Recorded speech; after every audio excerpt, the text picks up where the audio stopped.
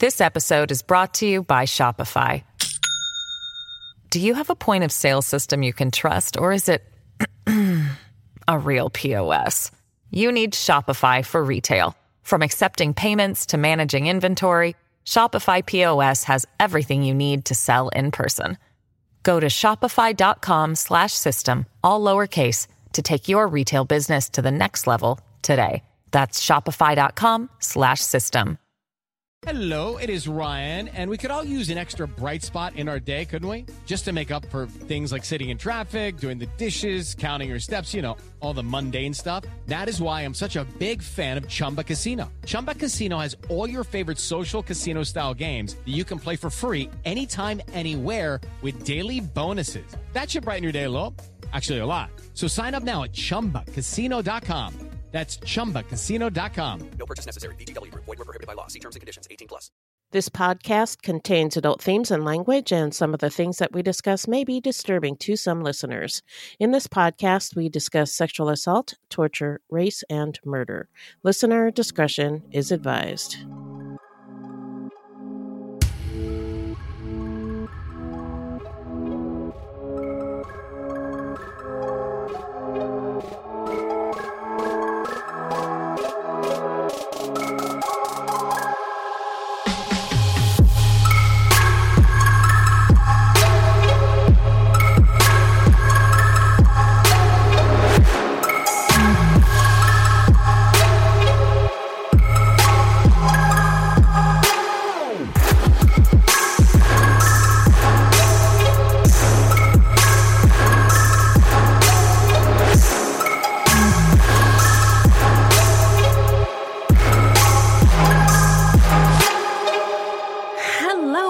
And welcome to Fruit Loops episode 96. Thank you so much for listening. Gracias por su sintonía y bienvenidos, bitches.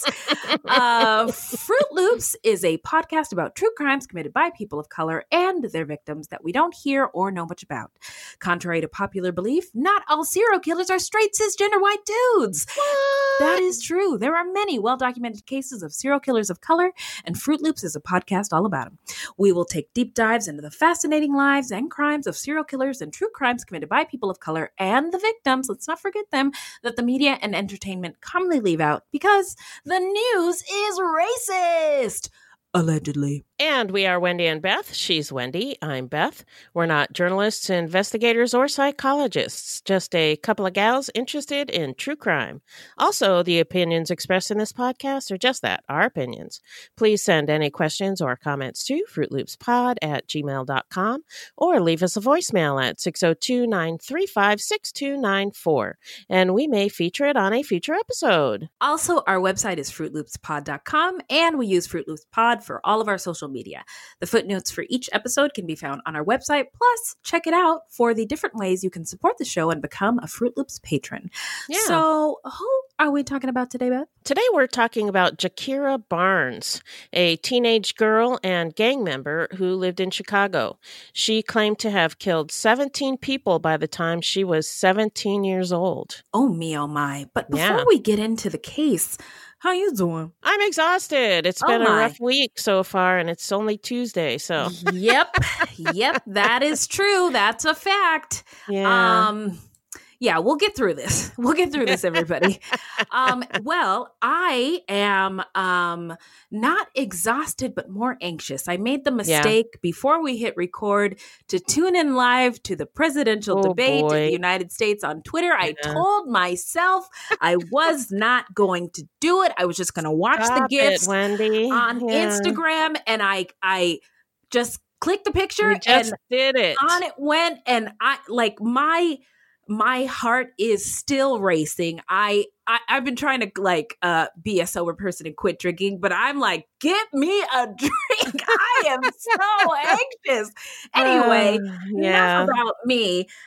So now we're going to get into some listener letters. All right. Oh, hello, angels. You were waiting for us. Thank you. sound helps relax me. Yeah, maybe we should invite some more angels. You mean hit the button again?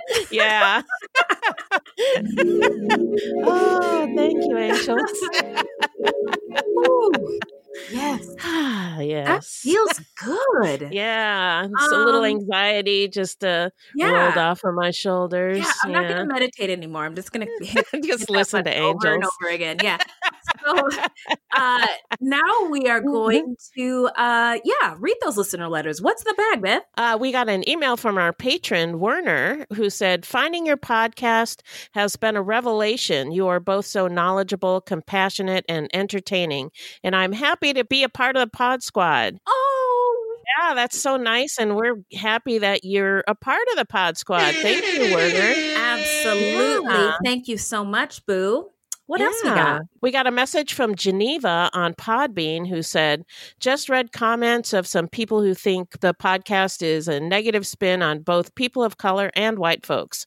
Let's be clear, if mainstream media delivered news effectively without biases and gave crimes committed against all people equal coverage, there would be no need for specialized media like Fruit Loops. All life is precious. Sadly, that's not the message we get from most popular media. We need just facts, but get cover-ups, downplays, and the biases spins on current events. Wow. Thank you so much, Geneva. Yeah, thanks, Geneva. Ooh, that is lovely. We got one more, a Podbean message from Great Dane Mom, who said, wow, very interesting episode doing the research into Chinese culture, schooling, male to female ratio, current government push to procreate and limit to abortion, etc. In the lead up to this gruesome killer and the unfortunate victims whose stories we will never know due to the Chinese government's authoritarian actions that 45 is jealous of. Oh, so jealous. As always, love you and feel like you all would fit in with my family with your great sense of humor, compassion, and calling out the BS. Wow. Yeah, Great thank day, you. Mom. Thank you. Yeah. Well, Beth and I would like to say that we had a lovely Zoom call with our patrons this weekend. Yeah, we did. That was super fun. Yeah, it was a lot of fun. We want to say thank you to everyone who made it out. It was absolutely glorious seeing your faces and hearing your voices. It's so one-sided here, so we got to, interact. Talk to some actual people. Yeah, and get to know you all a little bit better. Yeah. So thank you to Minnie, Paul, Tamber, Marlene, Gwyneth, and Captain. Thank you all so much. You all get hip hop air horns. I did it the day of, but you deserve extra. Yeah, thank you. Also, we got some new patrons, Ms. Gaddison and Hillary B. So here goes. Chicago inspired. I walked in the crib, got 2 kids, and Miss Gaddison is late. So I had to did what I had to did, 'cause I had the kid. I'm up all night, getting my pod right, until the blue and whites, po. Now the money coming slow, but at least Beth knows slow motion better than do-o. So that is Common and Kanye inspired. That was when we liked Kanye. So don't hate on me for that one or this next one, okay? Actually, this next one is Chance the Rapper. So okay. If one more label try to stop me, it's gonna be some dread Hillary's in the lobby. You don't want no problem, Hillary. You don't want no problem, Hillary. You don't. And that is that. So I hope you enjoyed those AKAs, Miss Gaddison and Hillary B. Thanks, y'all, for listening. You. So now we're going to take a quick break, and then we're going to get into the story when we come back. Hello, Fruit Loops Pod Squad. We are hoping to get some sponsors to help keep Fruit Loops going, but we want to make sure that any ads that we have on the show will resonate with our Fruit Loops Pod Squad. Please do us a huge favor and take a short survey. Visit www.podcastlistenersurvey.com. Be sure to let them know Fruit Loops sent you. Muchas gracias. All right, we are back. Who is our subject today, Beth? Today we're talking about Gakirah Barnes, a girl from the neighborhood of Woodlawn in Chicago. Barnes had a reputation as a hitter or killer in a gang, and a gangster girl every bit as violent as the boys. So now we're going to get into some stats. All right, Gakirah Barnes, a.k.a. Kyra, a.k.a. K.I., a.k.a. Lil Snoop, was born on January 21st, 1997 in the south side of Chicago. She was infamous for killing 17 people. Some sources said 17. I saw one that said up to 20 by the time she was 17 years old. And she started her killing career when she was like 13 or 14. Unfortunately, we do not know the names of all of her victims. She was credited for the murders of O.D. Perry and rapper Blood Money, but we'll learn later that may not necessarily be true. We don't really know. And on April 11th, 2014, she was shot 9 times and killed. So now we're going to get into the setting. Take us there, Beth. The Woodlawn area in Chicago was settled in the 1850s by Dutch farmers that sold their produce to merchants in Chicago.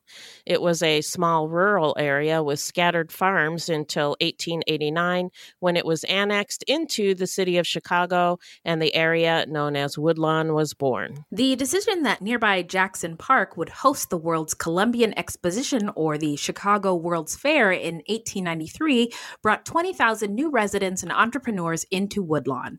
The fair was meant to celebrate the 400th anniversary of Columbus's arrival to the Americas.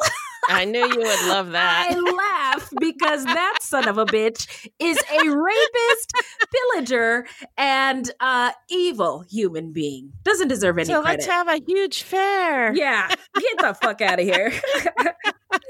The enormous exhibition, which was located in Jackson Park on the Midway Plaisance on 630 acres in the neighborhoods of South Shore, Jackson Park, Highlands, Hyde Park, and Woodlawn, ran for 6 months and attracted more than 27 million visitors to Chicago. It was the first World's Fair with an area for amusements that was separated from the exhibition halls. This area, developed by a young music promoter, Sol Bloom, concentrated on Midway Plaisance and introduced the term Midway to American English to describe the area of a carnival or fair where sideshows are located. You know where this is going, right? Sideshows, white people. We'll tell you. Yeah.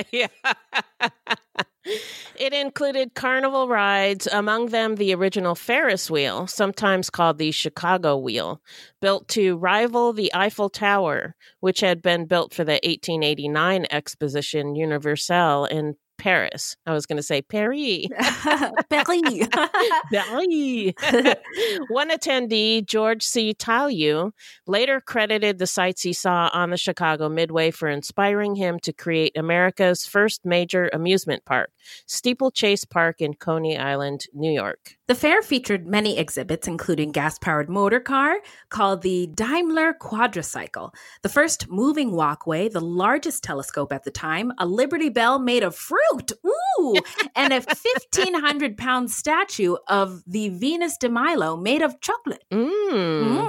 It included an attraction called, quote, A Street in Cairo, unquote, which featured snake charmers, camel rides, and a scandalous dancer known as Little Egypt, who introduced America to the suggestive version of the belly dance known as the Hoochie Coochie. Oh, boy. Okay. To a tune now commonly associated with scenes involving snake charmers. The one that goes... Yeah. I just think it's really it's problematic because it's again it's the white gaze. I have a friend who's actually a twerking technician. So she is certified and has had training in a certified twerker. Seriously. And she like teaches classes on the internet. But she's talked to me about like the history of, and I think this goes for any non-white culture. The way we dance and move our bodies seems pretty foreign to the white Western world, especially at this time.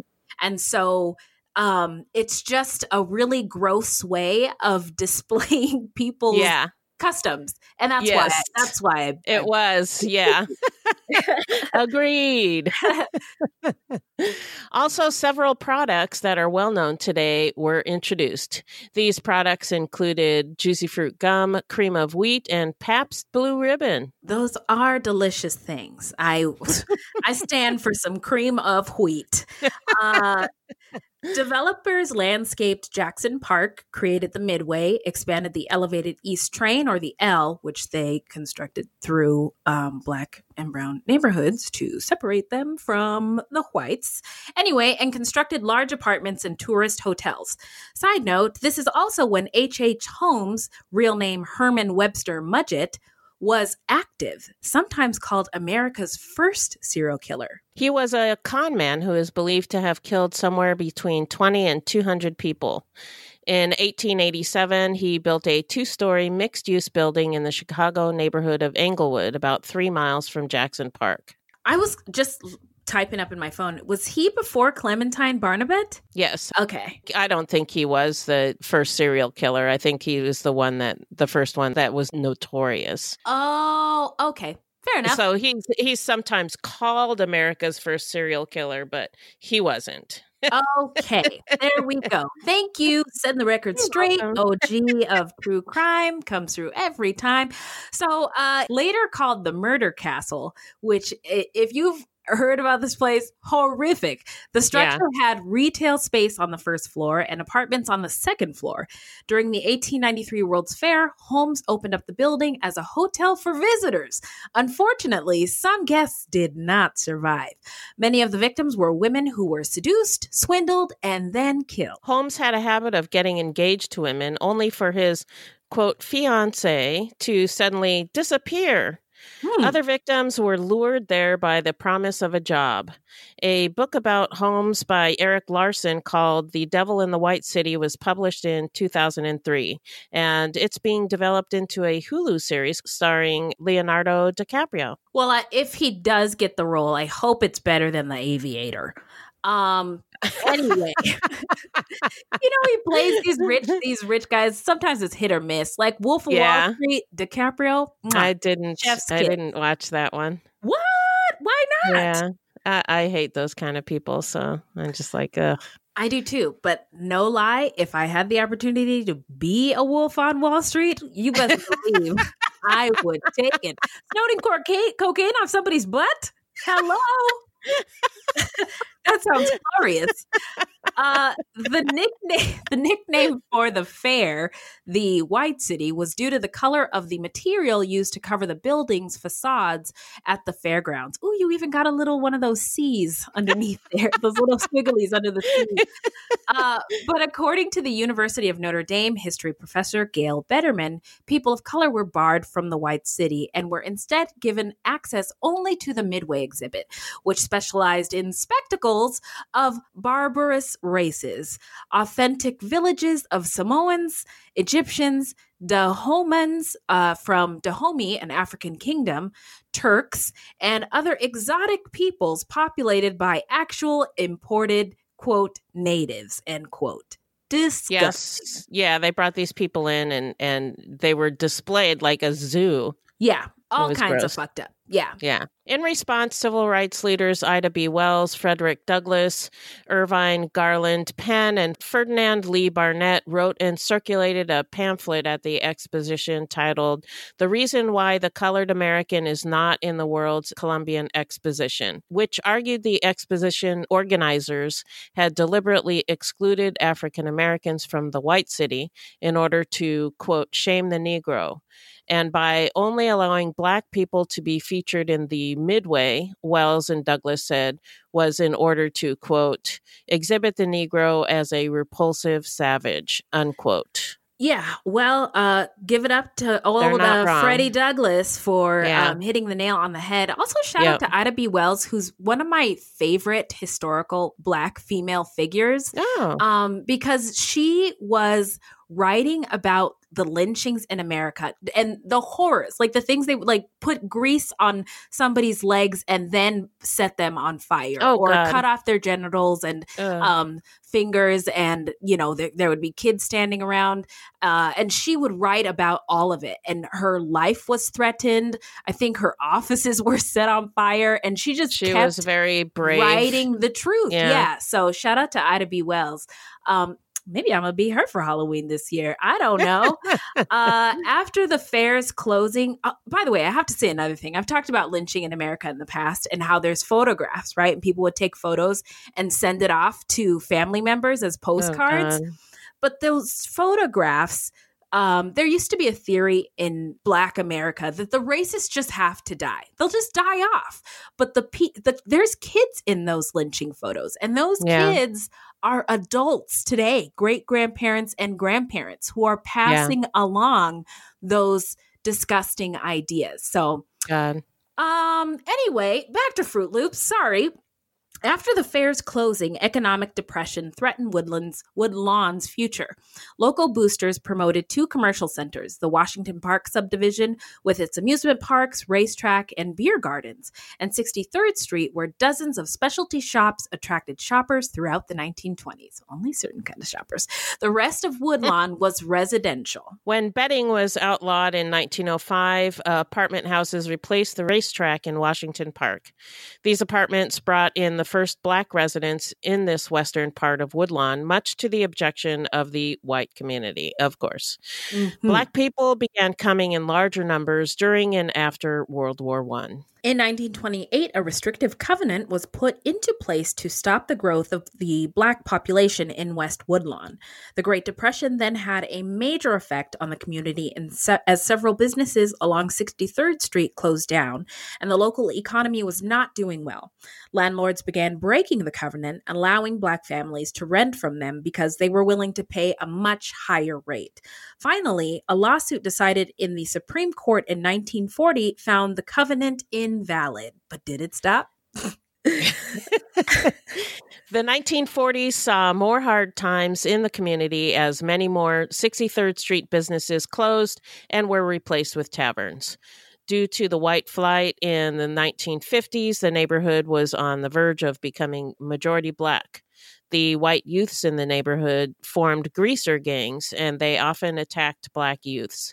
Black youths then formed their own gangs for protection. Woodlawn's newest residents were recent Southern migrants and refugees from redevelopment elsewhere in Chicago. Again, great migration.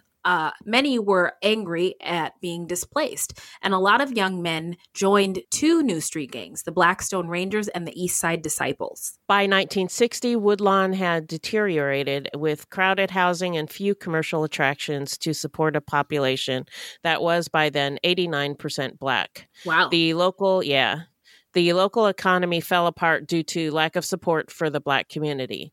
Slumlords and absent landlords were a rampant problem as they left their buildings in a state of decay and charged higher rents than the living quarters were worth.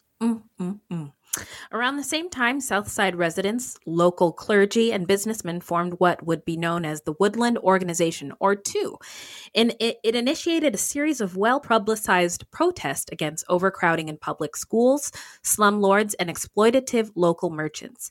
They also worked with the gangs in the neighborhood to help them find legitimate jobs. But despite TWO's efforts and proposals for economic renewal programs, Woodlawn's economy did not recover. Most white business owners left the neighborhood. A rash of arsons destroyed 362 abandoned buildings between 1968 and 1971. Unemployment, poverty, and crime climbed. Gangs, drugs, and violence had an intense hold on the community in the 1970s, 80s, and 90s. Those who could afford to moved out. Woodlawn's population declined from a high of 81,279 in 1960 to 27,086 in 2000. In 1930, Woodlawn was 87% white. In the year 2000, it was 95% Black. In the year 2000, in the year 2000, Woodlawn remains one of the more violent neighborhoods in Chicago. The violence in the gangs has to do more with the effects of distressed communities. Policies by banks and the Chicago Housing Authority concentrated African Americans into segregated neighborhoods and obstructed the movement of Black people into white neighborhoods. As always. Uh-huh. Yeah. A Great Cities Institute study found that in Chicago, nearly 40% of all Black males aged 20 to 24 were out of work and out of school, and nearly 90% of Black youth aged 16 to 19 are jobless. That is higher than in other major cities. If that number seems inflated, it's because not all 16, 17, and 18-year-olds are expected to work. But the average age for gang factions is 16 to 19, with some members as young as 13 or 14. In Chicago, Black males between 17 and 25 with prior arrest history are most likely to be murder victims and to be accused of murder. For decades, the solution was to put more police on the street to combat the problem. A more effective approach might be to redirect youth away from gangs and into jobs and movements for social justice. To reduce violence, Chicago should reinvest and rebuild communities, reduce joblessness and poverty, and increase opportunity for African American youth. Chicago is considered to have the highest concentration of gangs than any other U.S. city, with over 100,000 active members and nearly 60 factions. That's a lot. Yeah, it is. Gangs were responsible for 61% of the homicides in Chicago in 2011. That's a lot, too. Mm-hmm. Chicago has been given the nickname Chirac, which combines Chicago with Iraq, and is used to refer to areas in the city with high rates of violence, likening them to a war zone. The term was first coined by Chicago rapper King Louie, and then I'm not sure if you've heard us say this, but the news is racist and mischaracterizes the complex human reality for Black people and Black communities in their reporting. There were claims made by some news outlets that more people were killed in Chicago than in Afghanistan, which later turned out to be a false report. So now we are going to get into Gakirah's early life. So hit it, Beth. Gakirah Barnes was born on January 21st, 1997 on Chicago's South Side. She was brought up by her mother, Chantel Brown. Barnes's father was shot to death by a rival gang on Easter Sunday in 1997 when she was less than 12 months old. Gakirah had 4 siblings, 3 brothers, and a sister. She grew up in Woodlawn, surrounded by gangs. The area that she lived in was gangster disciples territory. Michelle Obama actually grew up in the same neighborhood. Facing off against them just streets over was the equally notorious Black disciples. Gakirah had been a math protege and even attended a specially designated math and science school. She once wanted to be a social worker. A childhood friend described her as a tomboy, a little rough, but a sweetheart. But when she entered her freshman year of high school, she had some disciplinary issues. Gang violence was all around her. The next thing you know, according to her mother, she was arrested for shooting a gun and wound up going into the juvenile justice system. And she essentially never really was a full-time student again. Barnes's reputation then went from that of a shy, timid girl to a shooter, hitta or assassin, known to her rivals as somebody who liked to, quote, shoot first and ask questions later. And she became notorious for killing. But to her mom, she was a girl who loved tacos and rice and watching the Disney Channel.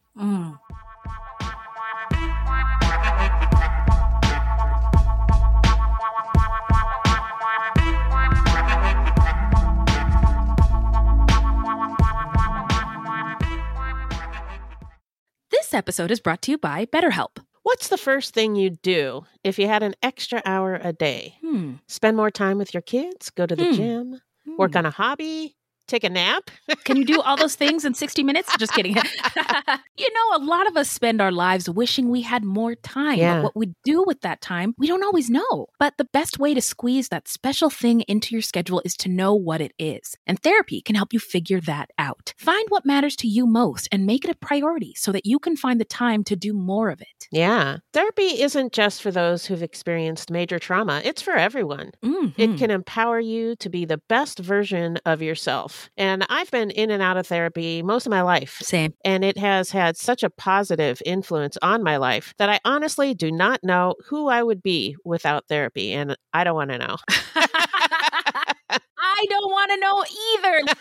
Listen, Bev and I have both used BetterHelp. Yeah. And we love it. And if you are thinking of starting therapy, you should give BetterHelp a try. It is entirely online and designed to be convenient, flexible, and suited to your schedule. Just fill out a brief questionnaire to get matched with a licensed therapist. You can also switch therapists at any time for no additional charge. Learn to make time for what makes you happy with BetterHelp. Visit betterhelp.com/fruit today to get 10% off your first month. That's BetterHelp, HELP.com/fruit. Hey, it's Kaylee Cuoco for Priceline. Ready to go to your happy place for a happy price? Well, why didn't you say so? Just download the Priceline app right now and save up to 60% on hotels. So whether it's Cousin Kevin's Kazoo Concert in Kansas City, go Kevin, or Becky's Bachelorette Bash in Bermuda, you never have to miss a trip ever again. So download the Priceline app today. Your savings are waiting. Go to your happy place for a happy price. Go to your happy price, Priceline. Hey guys, it is Ryan. I'm not sure if you know this about me, but I'm a bit of a fun fanatic when I can. I like to work, but I like fun too. It's a thing. And now the truth is out there. I can tell you about my favorite place to have fun. Chumba Casino. They have hundreds of social casino style games to choose from with new games released each week. You can play for free anytime, anywhere. And each day brings a new chance to collect daily bonuses. So join me in the fun. Sign up now at ChumbaCasino.com. No purchase necessary. VGW Group. Void where prohibited by law. See terms and conditions. 18+. So now we're going to get into the timeline. The Woodlawn neighborhood was a dangerous place to exist for any kid. Kids, we've said this before, kids don't necessarily join gangs because there's so much fun. It's a lot of it has to do with the need for protection. It is believed that is why Gakirah joined her gang. When she was in school, she wanted to be the best student. And as a gang member, she, in my opinion, wanted to be the best, most powerful gangster she could be. Gang violence is on the streets, but it's also on social media. In fact, social media is driving a lot of the violence in Chicago. Gakirah herself had almost 5,000 Twitter followers, and That at the is a time, lot. that was a lot. Yeah. Mhm. Gang members will follow rival gang members on Facebook and Twitter and threaten each other on social media. And they're not kidding around. Mm-mm. They will post serious threats online that often result, unfortunately, in actual deaths. Yeah, I was surprised in doing the research. Like, they'll even emojis, which seem so like innocent and jovial, are serious threat. Yeah. At first, Gakirah just attended gang parties. She was then lured into the life as she got protection and respect.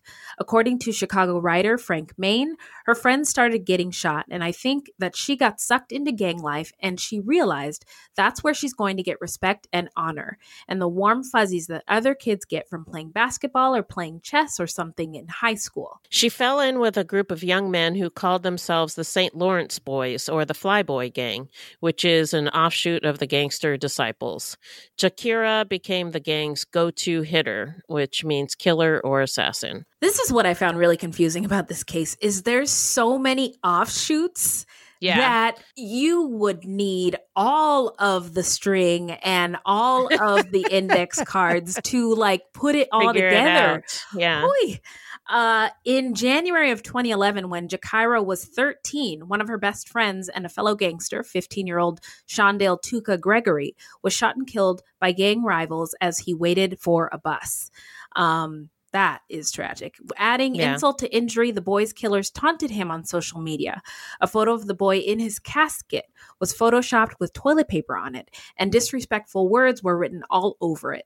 Barnes became enraged at this behavior, a practice that is called cyber banging. According to Desmond Upton Patton, an associate professor at Columbia University, cyberbanging has its own distinctive language, which Patton describes as, quote, a combination of African-American vernacular English, social media speak, and brilliant uses of punctuation and numbers. An element of cyberbanging includes sending tweets and messages with threatening words and emojis.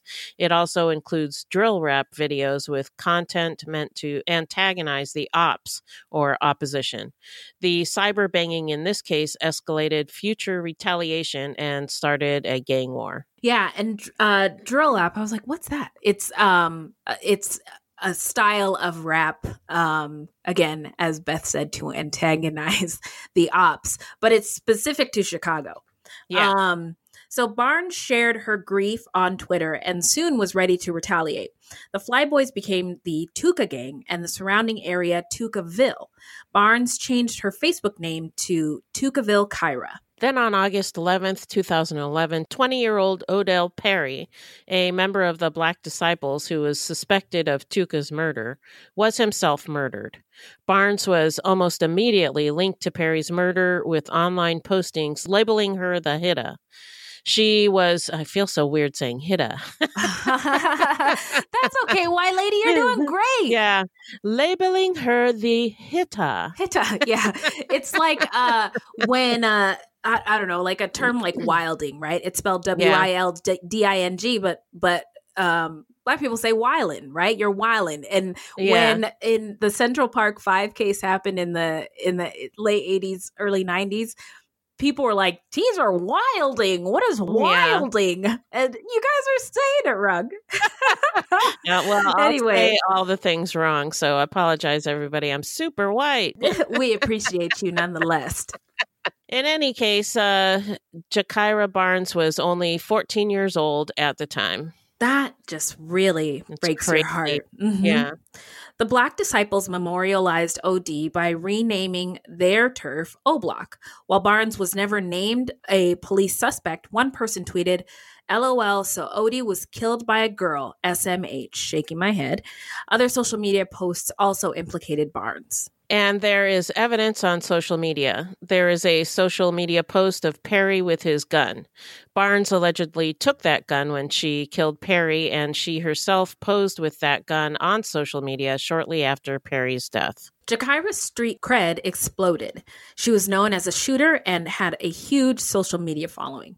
On Twitter, she bragged about the bodies in her wake and that she wasn't afraid to be violent. It gave her a giant reputation as a shooter, writer Frank Bain said. If you are a teenager in a gang in Chicago and you kill somebody, your status rockets. For females, if you want to keep that kind of respect, she was never going to stop. We talked about this when we covered the cocaine godmother, how a woman at the top of a male-dominated organization has to be the toughest, baddest bitch around to maintain her power. Yeah. In November 2011, Carlton Tutu Archer, 17, was shot and killed. He was found dead in an alley by a man walking his dog. Tutu's mother didn't believe that he was a member of any gang, only that he had friendships with gang members. And it's not uncommon for gangs to murder individuals just for their affiliations with known opposing gang members. And this was another loss felt deeply by Barnes. Tutu's funeral, a time for the dead to rest in peace, was marked by gunfire from rival gang members. That is just devastating. Like, yeah, the cycle continues. Yep, keeps going. Yeah, but the killing that had seemed to have the most profound effect on Barnes was the murder of 13-year-old Taekwon Tyler. Barnes was a distant cousin of Taekwon's, but the two were close enough that Barnes referred to Taekwon as her little brother. According to Gakirah's mother, Taekwon's mother is related to me through marriage, so we've kind of raised our kids together. Once her family married my family. Taekwon's mother, Sandra Tyler, described him as loving and respectful. His cousin, Sharita Jones, described him as just a kid and a jokester who liked basketball. After seeing yet another neighborhood kid get shot, Sandra sent 13-year-old Taekwon to live with a relative in East Moline, Illinois. But 8 months later, while visiting Chicago for a summer vacation, on June 24th, 2012, he begged his mother to let him go to a party in the city's Woodlawn area with his 15 and 19-year-old sisters. Taekwon went to the party with his sisters, but when his mother came to pick them up, she found Taekwon lying on the sidewalk. A fight broke out and spilled out into the street. A car drove by and shot into the crowd. Tyler attempted to flee but was struck in the chest. Barnes was also with him that night. Sandra Tyler later said, quote, "I held him in my arms on the sidewalk and talked to him while he was fighting for his life. I regret letting him go to that party. He was my baby." He was later taken to the University of Chicago Medicine's Comer Children's Hospital and pronounced dead about 2 hours later. That's really sad. Yeah, that's devastating. That's your worst nightmare, right? Yeah. Ugh. Gakirah's friend, who was with her that evening, said she'd never seen the hardened gangster cry like that night. She also said that when Taekwon left, she left. Gakirah took up the Twitter handle Taekwon Assassin in remembrance and wrote, "Taekwon's supposed to be here with me, but instead Lil Bro ended up 6 feet under a million miles away." With every tit-for-tat murder over turf, respect, or some other reason, Barnes became more violent. Her friends were being shot to death on the streets of the South Side, and there was no letting up, ever. It was a never-ending cycle. Yeah. A Tuga associate named Joseph Lil Jojo Coleman recorded a song and video dissing the Black Disciples. In September 2012, Lil Jojo was shot to death as he rode on the back of a friend's bicycle shortly after tweeting his location. On Christmas Day 2012, 18-year-old Joshua J. Loud Davis was gunned down apparently because he was wearing a Little Jojo hooded sweatshirt. His brother Ricky Davis told reporters that the murdered teen's hope had been to make it as a rapper and give his mother an easier life than raising 5 kids on her own. Man, yeah, that's just really devastating. He simply wanted to get rich for his mama, the brother reported. The brother also said, "It's all about the Chicago music. If people weren't making that music, none of this would be happening." In July 2013, the Flyboy Gang posted a video on YouTube simply called Murda, with the main rap lyric, "My young niggas, they're gonna murder." And I'm comfortable saying that, even though I don't use it every day. Yeah, you can say it. I can't. I know I'm not going to. Thank you. I don't want to catch you slipping, Beth. Just kidding. Okay, no, I've never said that word. Well, you don't have to get into it. We've talked about it before. I mean, I've never. I might have said a sentence like that reading. Maybe reading aloud Mark Twain. Oh, yeah. In school, because I had to. Yeah. But I had to never used that word. Never used it. Yeah. And I think we've said this in the past. Like, we're not the N-word police. My black ass is certainly not the N-word police. It's not a word I use often, but if it's in a song, I'm definitely going to sing along. Barnes was in the music video with the Flyboy Gang, becoming center focus during the rapper's line, "K.I., my young killer."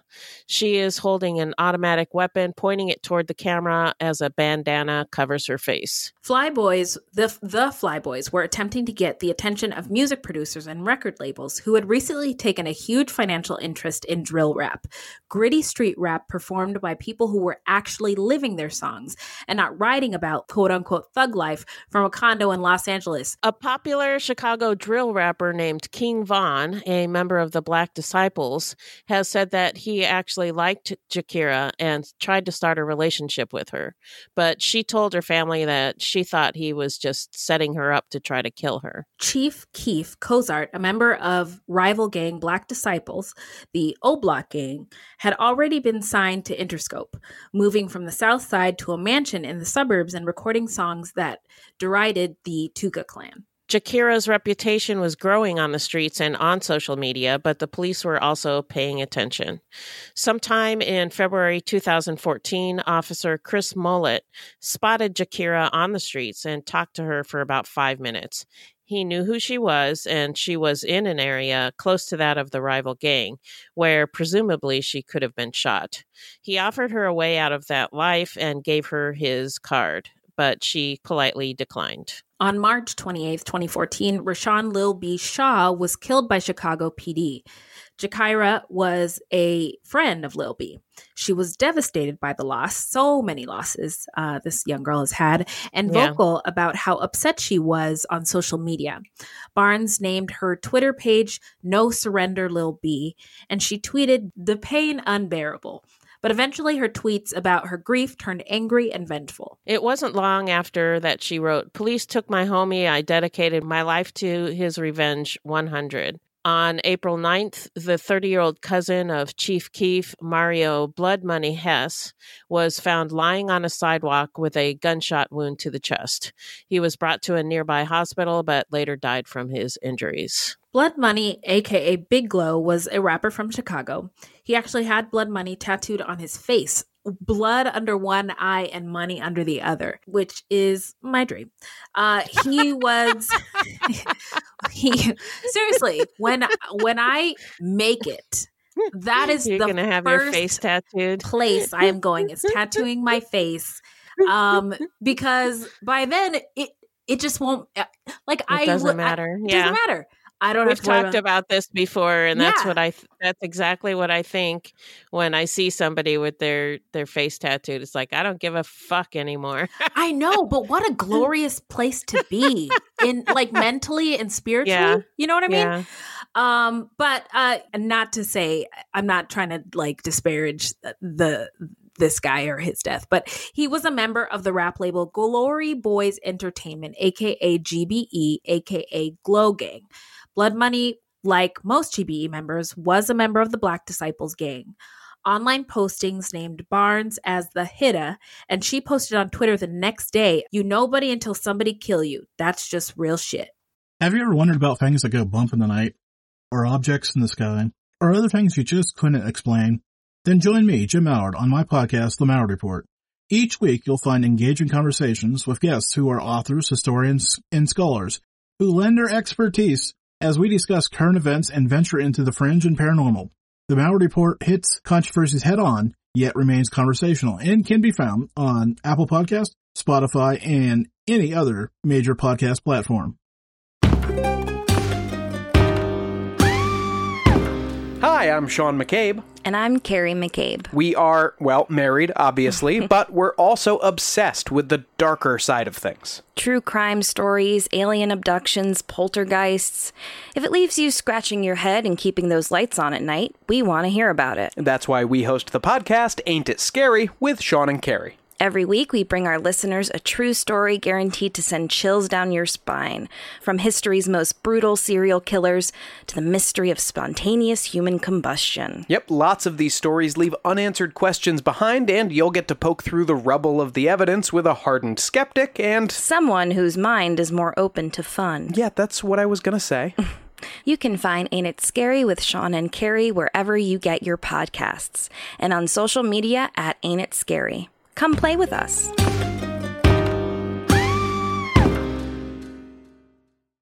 So now we're going to get into what would normally be an investigation, arrest, and a trial. But there was none of that here. Tell us more about that, no. Beth. The situation was accelerated when one of Gakirah's fellow gang members, Lil J, Lil J.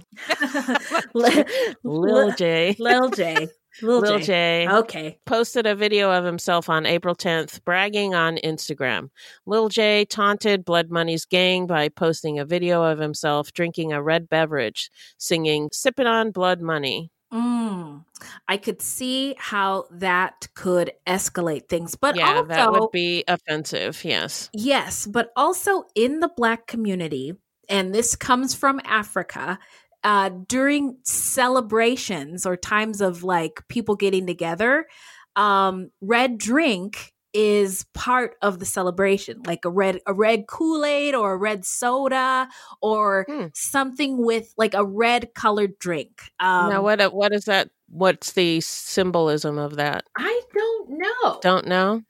All right. I was going to try to look it up, but I don't have time. So anyway, don't fact check me on that. It's just something I've heard throughout my decades on this earth as a Black person. Okay. On April 11th, 2014, Barnes left home to meet up with friends at a barbecue.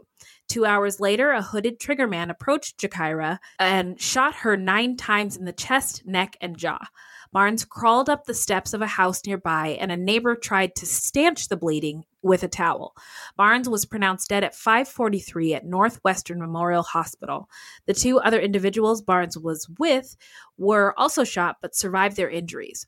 One of them was Gakirah's twin brother. Now, we got all the way through this story to this point before I found out that she had a twin brother. and seriously, I only found that out today. Really? So did I? Only found it out today and put it in the script this morning. Yeah, and I saw it. I was like, "What? What?" And, yeah. It wasn't mentioned anywhere until like we had done a whole bunch of research. Yeah, and found this information. Her mother, Chantel Brown, who wept as she inspected the cemetery plot where Gakirah would be buried, said, "At least I don't have to constantly worry about what's going to happen to her out on the street no more." Barnes is now buried near her father. I just hate to say this, but what an odd sense of relief, to no longer have to worry not about have to your worry child, about it. Yeah, but still not have. Yeah, to that sentence really resonated with me. Yeah, me too. At least 36 people were shot in Chicago that same weekend that Gakirah was killed. 4 of them fatally, with more than half of the shootings occurring over a half-day period stretching into early Sunday. Chicago saw a 58% increase in homicides between 2014 and 2016. And since 2016, violence in the city of Chicago has skyrocketed. Both the right and the left use the city as a pawn in the debate over gang violence, poverty, and policing. Some say the gang violence in Chicago is an epidemic.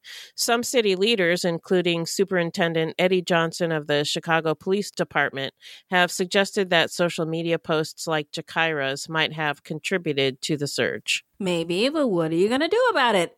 Jeffrey Lane of Rutgers University has identified a digital street code with informal rules about how these young people communicate with each other online.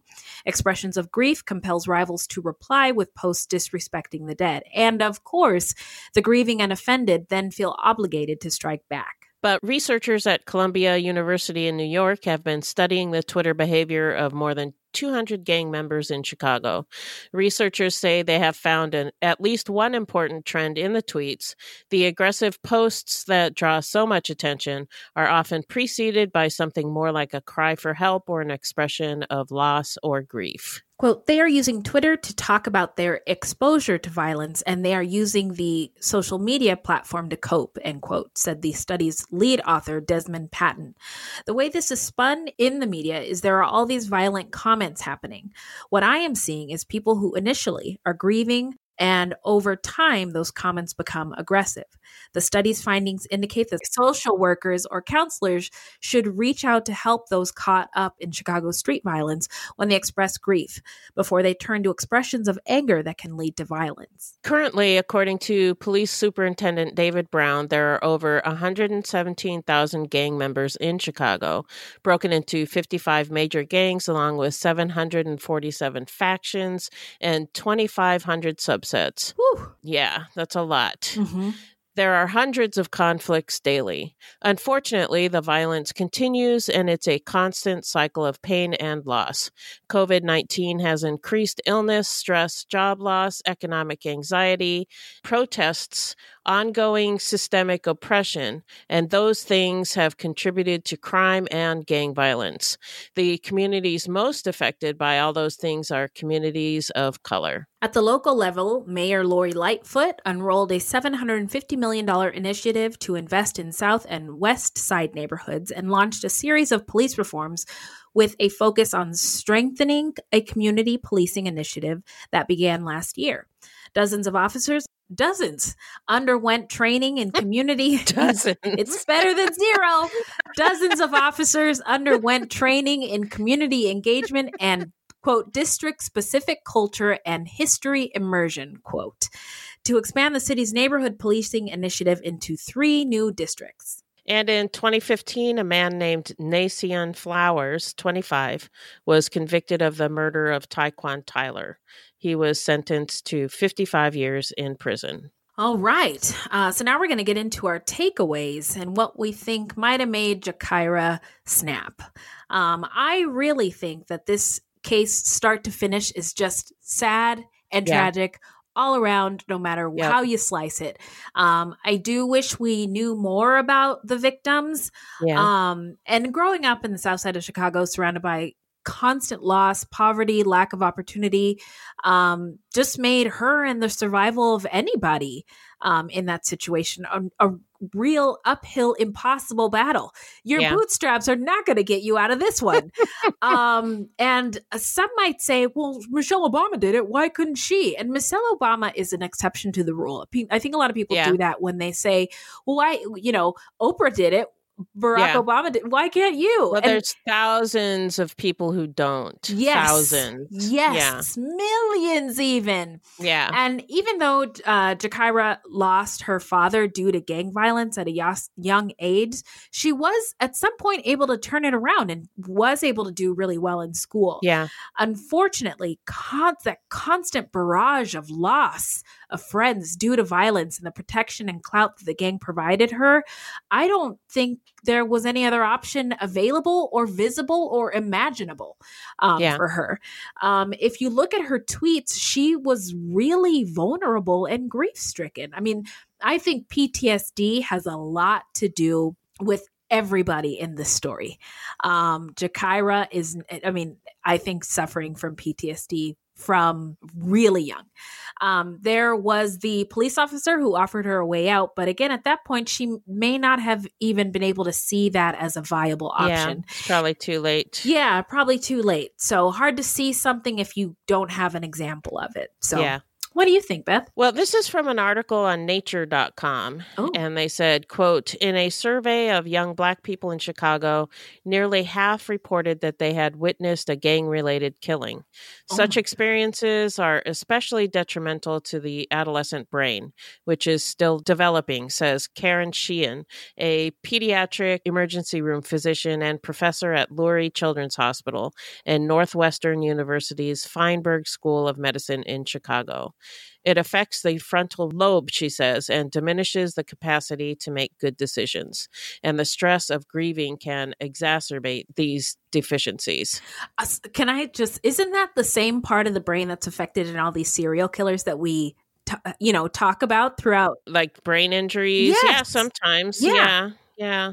It's the frontal lobe is the one that is responsible for decision, responsible for impulse control. Yeah. Okay. So thank you, OG.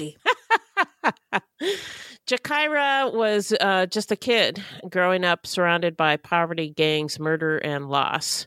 And with all of that comes a ton of stress. And, she was surrounded by all these people who were getting respect from being in gangs. And like you said, I don't know that she had another option. So my question is, why are there not more Gakirah Barneses? I would. Well, I'm not surprised, is what I'm saying.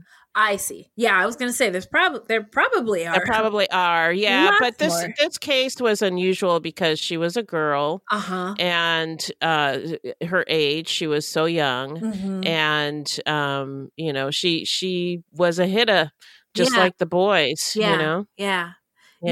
That is another interesting aspect. She was a female. Yeah.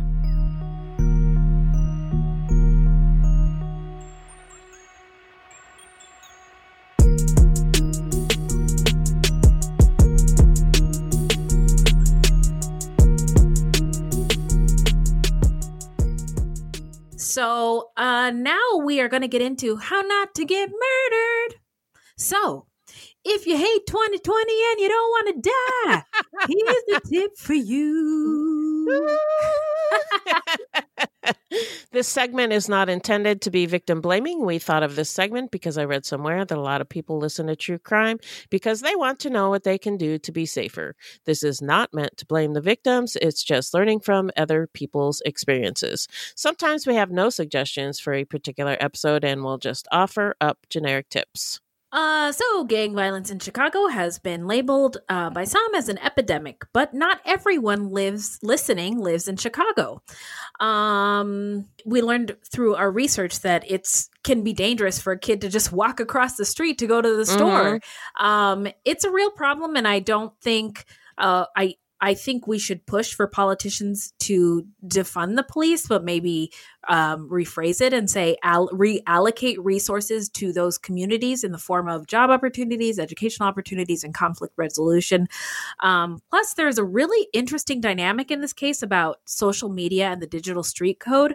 All gang prevention programs that were designed that are being implemented didn't have social media in mind and have to quickly and drastically change their approach in order to combat this tit for tat retaliation. Yeah, I agree. And I don't think we're going to get white people on board the defunding the police if we don't change the name or change the term defund, because white people already have proven themselves super scared of immigrants and black folks and brown folks in general.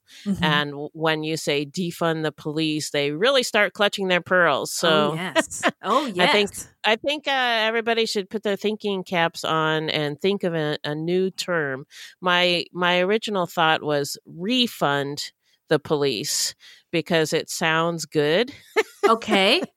But what you're doing is changing who's being funded and allocating resources. So that was my idea because it sounds similar. Well, you need to call up Joe Biden and give him this information.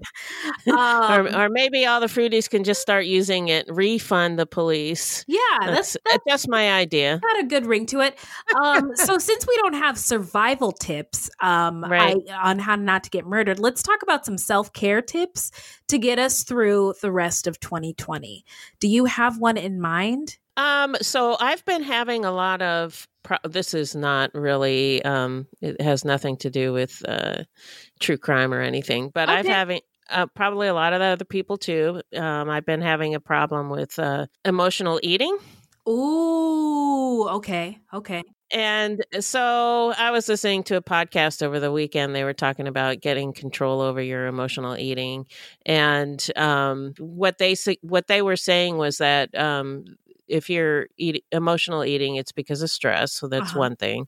But also there's something missing in your life, like just pleasure. Yeah, something pleasurable, which is true because, we can't go out. We can't see our friends. We can't go to movies and, do those little things that brought us pleasure. And so like, I'm like, oh, I'm going to have some chocolate that gives me some pleasure for a little bit, Yeah. So I think that's why I've been having issues with emotional eating. Okay. And so I'm trying to think of something else I can do that will give me a little joy. Because I work all the time. You probably do too. Yeah. We have our jobs, we have the podcast, you have your kids. Yeah. And we just work all the time. Yeah. And I just need to find something. I mean, this podcast gives me joy in some ways, but it's also a shit ton of work. So yes, it is. Well, let me help you because I have 3 suggestions. Okay. The 3 M's. All right. Movement. And it doesn't always have to be like a hard workout. It could just be like standing up and walking around your house or walking outside real quick, like to the sidewalk and back inside, like just moving your body. I do enjoy. That's not joy though. Well, I'm just saying if you need to start small. I do like to do Zumba and take my class someday. And I do like to work out, but sometimes like especially after that Breonna Taylor and whatever umpteen shooting we're talking about, like it's really physically hard for me to move my body. So during those times I just need to just get up and walk around the house and sort of get out of my body and out of my head and move. The other thing is music. I love podcasts, but sometimes I have to turn them off and just listen to some good old fashioned tunes. Right. And then meditation, don't knock it till you try it. And I only meditate for a few minutes a day. So, but that is how I'm trying to take care of myself. Well, good for you. So if y'all listening have any how not to get murdered tips or how to get through 2020 tips, self-care tips, get at us at Fruit Loops Pod. So now we're going to get into the shout out portion of our show where we shout out any content by people of color, about people of color, any othered individuals, or any true crime goodies. And I am going to shout this one out. Thank you, Beth. You're welcome. Recently, you told me about The Clearing, and it is a true crime goodie, the podcast about April Blasio, the daughter of Edward Edwards. And when I typed this script, I was only one episode in, but I'm done. I finished it. It is really, really good. Yeah. And just it was a nice fascinating, distraction. right? Yeah. It was a really nice distraction. So what do you got? So this one is a distraction. I've not been able to watch much serious stuff. I have to watch like cute stuff, funny stuff, things like that. So, and I'm a sucker for period dramas and cozy mysteries. Oh. And there's one called Frankie Drake Mysteries that hits both. Okay. Plus, it's all about women. There are quite a few characters who are people of color. Whoa. It's set in 1920s Toronto. It's cute. It doesn't take itself too seriously. And it's just what I need to ride out this pandemic. And it's on PBS Masterpiece. Oh, well, thank you. So that's what I've been watching lately. Yeah. Okay. Thank you very much. Now, that's all for today, folks. Where can the people find us, Beth? Our website is fruitloopspod.com. Our Facebook page is Fruit Loops Pod, and our discussion group is Fruit Loops Pod Discussion on Facebook. We are also on Twitter and Instagram at Fruit Loops Pod, and links to our sources will be in our footnotes. If you want to support the show, you can send us a donation on the Cash App. Just Google Fruit Loops Pod Cash App, or you can become a monthly patron through our Podbean patron page. This will help us pay for things like our website and pod hosting. There's no minimum and no commitment. Even $1 would help. And as always, we have merch for sale on our website. That is all very true. This is a weekly podcast, and new episodes drop every Thursday. So until next time, look alive, y'all. It's crazy out there.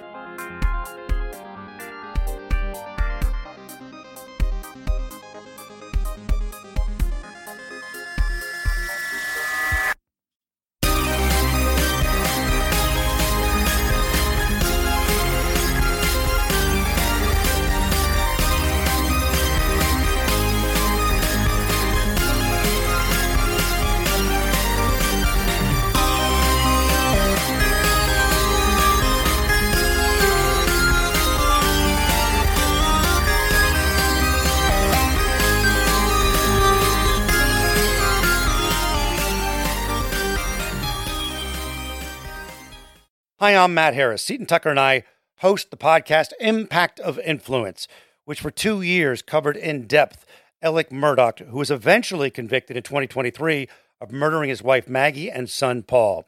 That story continues to evolve, and we will cover that. Plus, we will tell you stories of other true crime events that have happened in the South. Please join us on Impact of Influence. And give us a follow on the Impact of Influence Facebook page. 3 a.m., the comedy horror podcast that holds weekly gatherings around the campfire. Let me tell you what you're going to get. You're going to hear stories about demonic possessions, prison stabbings, skinwalkers, glitches in the Matrix, cult leaders, missing 411, night marchers, Operation Paperclip, Mesopotamian devil worship, and so many monsters it'll give Kanye West a runaway for his money. Pop and meme culture also aren't off topic. A camp where laughs and scares are constantly competing for first place. We're just a group of friends, trying to bust each other's balls, find the best stories, and expand the circle in the process.